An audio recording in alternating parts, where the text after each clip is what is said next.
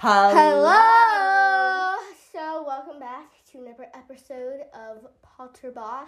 And it's called Potter Boss because... I love Harry Potter, and I'm boss, so... You're the boss of Harry Potter or the boss of just everything? No, I'm a boss of everything. Of everything? Really? Yeah, I came up with the name.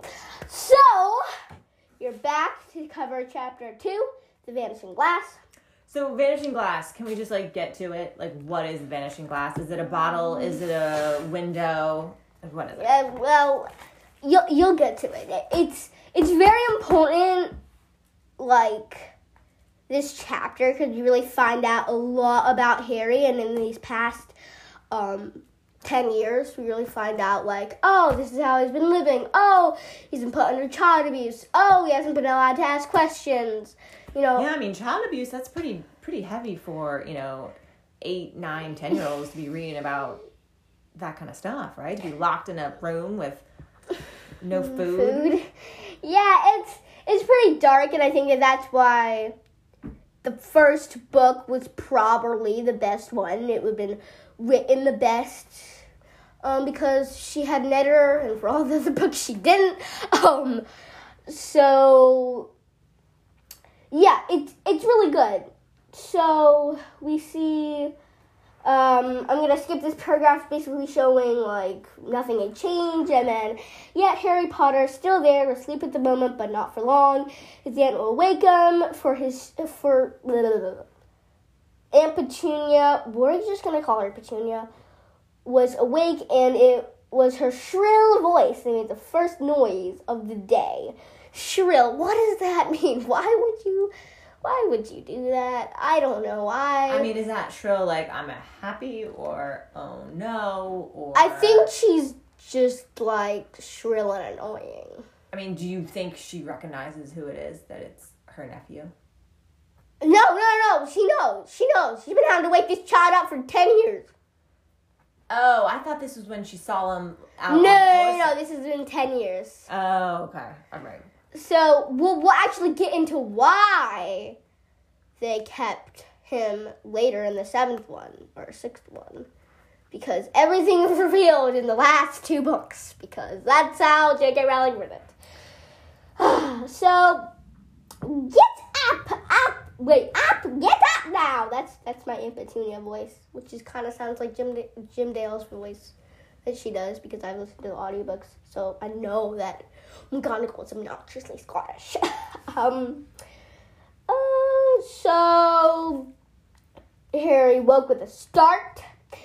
So then Harry rolled on his back. He was trying to remember a dream that he was having. It had been a good one. There had been a flying motorbike in it, and he had a funny feeling that he'd made this dream before. Now, you know a lot about the brain, so I'm going to ask you a question.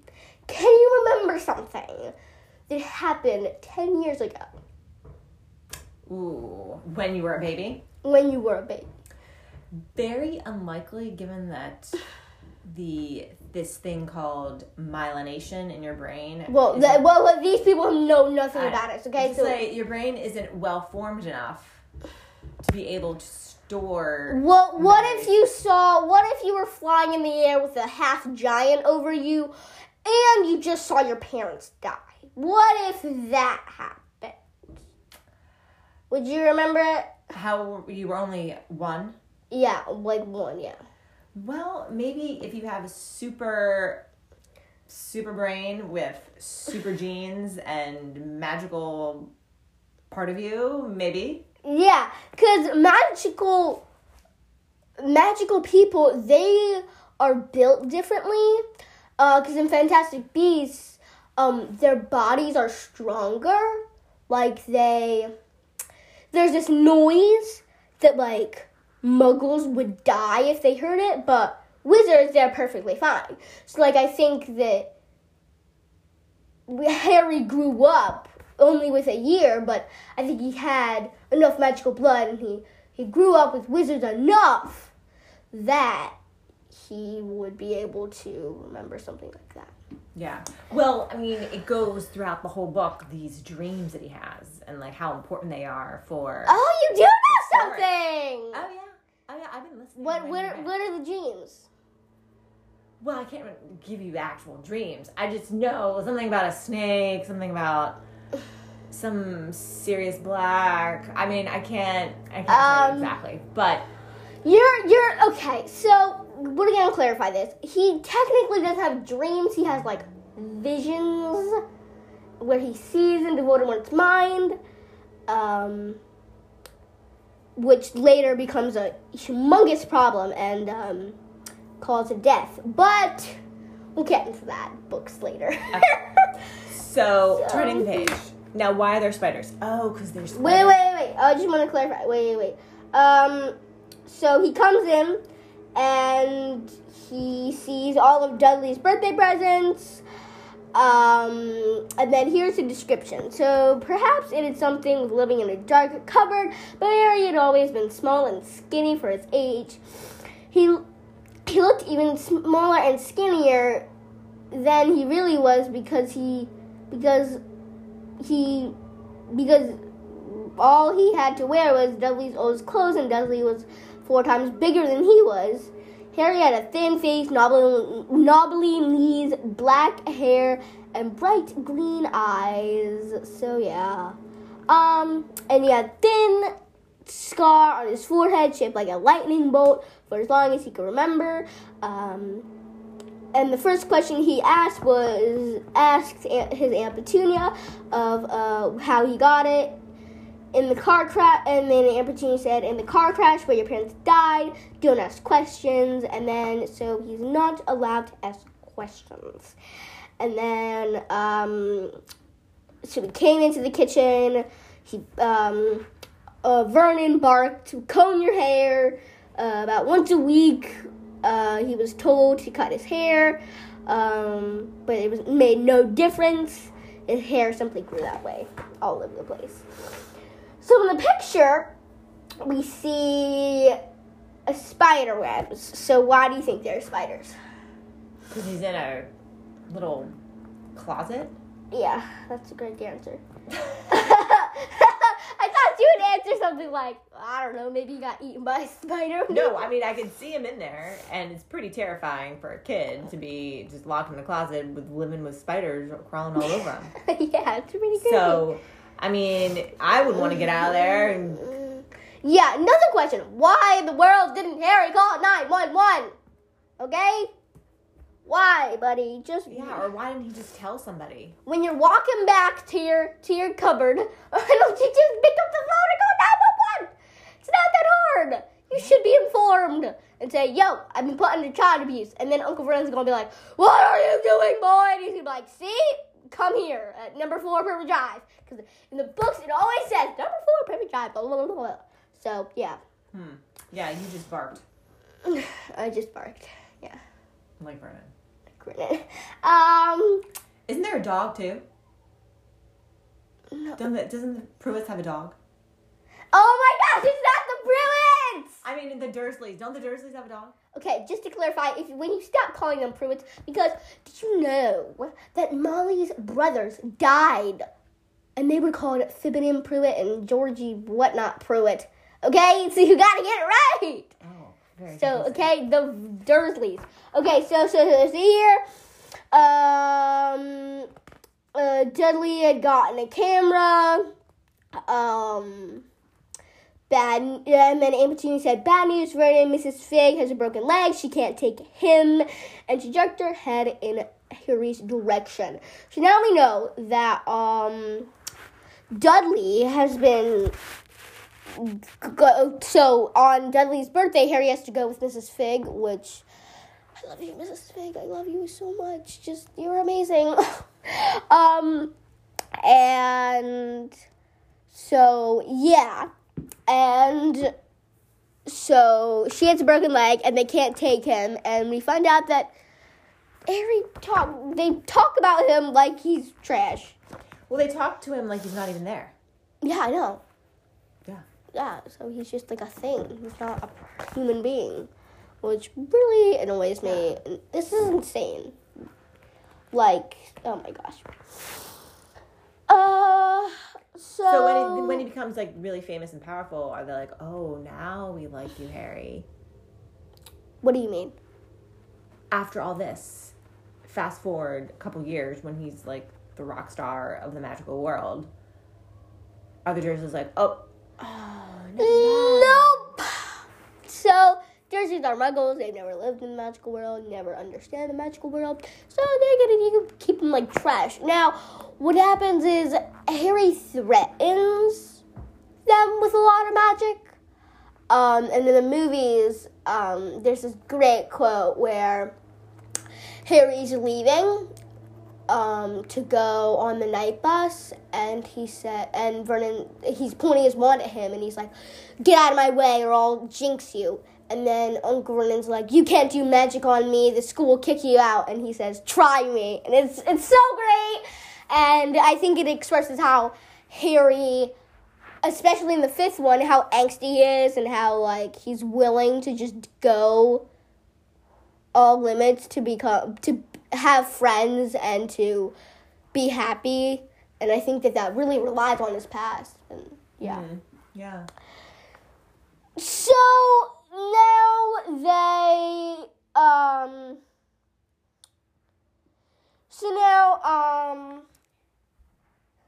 now what happened was they can't find someone to take Harry, so they're keeping him, and they're just going to bring him to the zoo. Bring him to the zoo? Bring him to the zoo. On Christmas? No, not on Christmas. What are you talking about? It's Dudley's birthday. Oh. Let me blow my nose. So, yeah. So then you can inform them what's happening. I don't know. They go to the zoo. They probably see some animals. So no. Well, it's okay. No. So what happened was, Oh, is this where Dudley bullies, Harry? No, Harry's always bullied. So wait, let me clarify this. So what the thing is, wait, go back. So the thing is,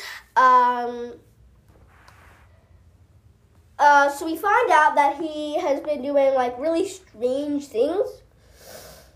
And that like Harry, ever since he was 8, he has like been able to like apparate onto school roofs and whatnot. So stuff that no normal kid will be able to do. So then find out that that his not only Dudley but everyone else in the Dursley family were bullying him. So they go to the zoo, and while they're going there, Uncle Vernon's saying like people that ride motorbikes are insane, and then Harry says, "I had a dream about a motorbike. It was flying," and then Uncle Vernon almost crashed the car in front of him. He turned right around in the seat and yelled at Harry, his face like a giant beetroot with a mustache, "Motorbikes don't fly." So it's always described as him having a purple face, which is concerning. Go to the doctor. Like, if you're purple, you clearly can't breathe. A lot of food imagery with him, like a beet, big old sausage fingers. Yeah, sausage fingers. Like, this guy Dudley with his ham-like hands. Ham-like hands? Show me that line. I want to read that one. It's Deathly Hallows. Okay, so it's hilarious. It is absolutely hilarious. And it's kind of annoying with how they describe him. It's somewhere in here. You can go find it. I'll be able to find it. But it's insane of how he's related with food, and we always see Dudley eating food. And like by the time of the second book, he's the size and the weight of a young killer whale. Which, first of all, physically impossible. Okay. Second of all, why is that happening? Okay. Well, these people need to go, and they need to go to a doctor, okay? Petunia needs to make sure that it's normal, to have twice as much neck, okay? Then Uncle Vernon needs to go and make sure he can breathe. And then Dudley, he just needs to go on a diet, which eventually he does, but doesn't make a difference. Doesn't make a difference. Which is absolutely insane. And the world, oh my God. All right, well, let's get to the good part, because this is Okay. So here's the good part. So they're at the zoo, and so they're in the reptile house, and they all sorts of lizards and snakes.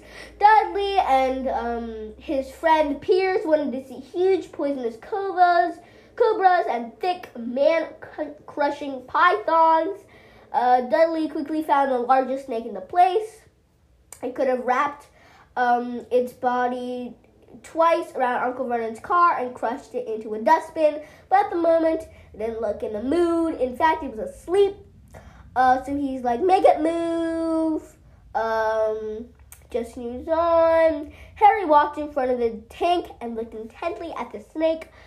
He wouldn't be surprised if he had died of boredom himself. No company except stupid old people drumming their fingers on the glass, trying to disturb it all day long. It was worse than having it covered as a bedroom, where the only visitor was Aunt Petunia hammering on the door to wake you up. At least he could visit the rest of the house.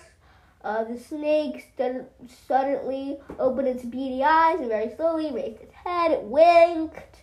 Harry stared at it. Oh, I know who this is. Who? This is Voldemort.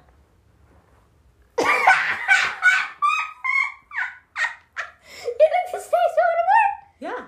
Good guess. Am I right? No, you're completely wrong. Nagini. Nagini, no. Nagini. This is a normal snake living in a normal zoo in a normal town. Oh, all right.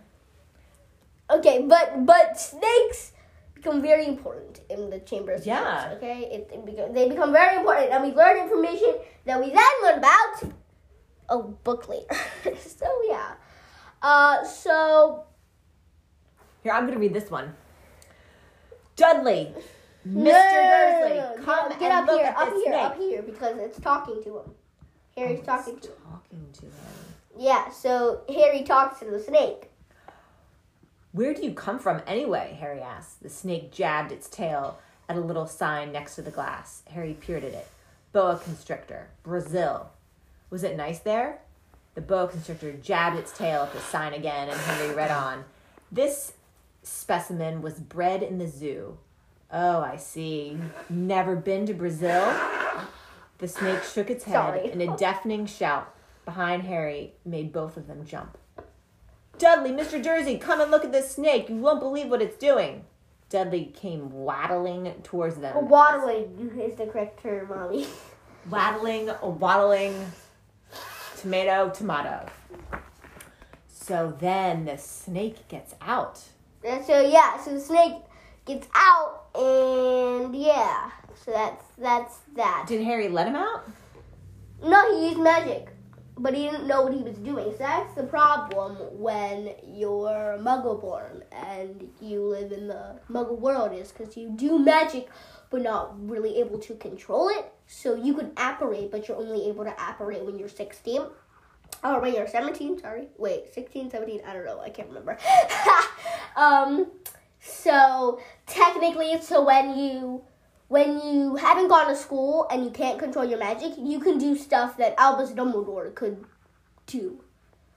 Like, you can't control your magic. Like, you could go and accidentally make a Horcrux, I think. Maybe, I don't know. You have to be insane, though.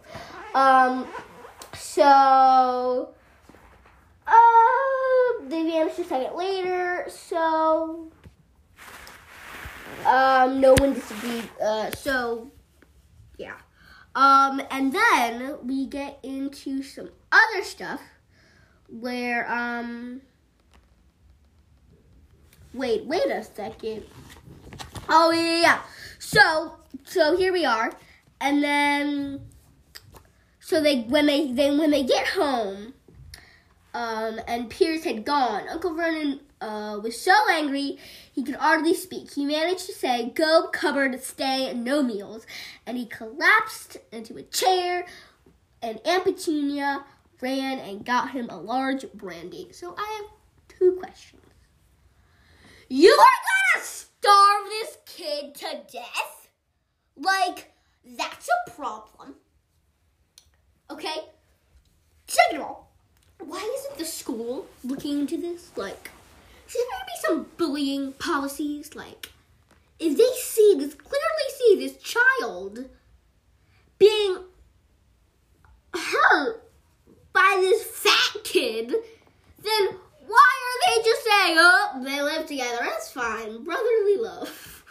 It's like, makes no sense. And third of all, why in the world are people running and getting brandies for men? It's insane. Look, Hagrid gets that man should all get the his own time. brandy if he wants Yeah, it. just sit up and get it. Get your fat little butt up and pour yourself your own brandy. Don't have the horse-faced woman give it to you. Yeah. And then why? Just why? Is it like, because then Hagrid states like, yo, can I have some brandy for medicinal purposes? Or however you say medical purposes. And I'm like, are you sure about that? Like, you do know what Hagrid does when he gets drunk. Well, let's not talk about that. No, it'll come up later in this book, so. Again, I don't think 8-year-olds should be reading about drunken giants. He's a half giant, half wizard, Mommy. Still. He's All right. amazing. So that's the end of the chapter. That's the end of the chapter. So we're gonna make another episode, right? Well, that was a breeze, guys. That was a breeze. That was I'm easy. glad you stuck with us.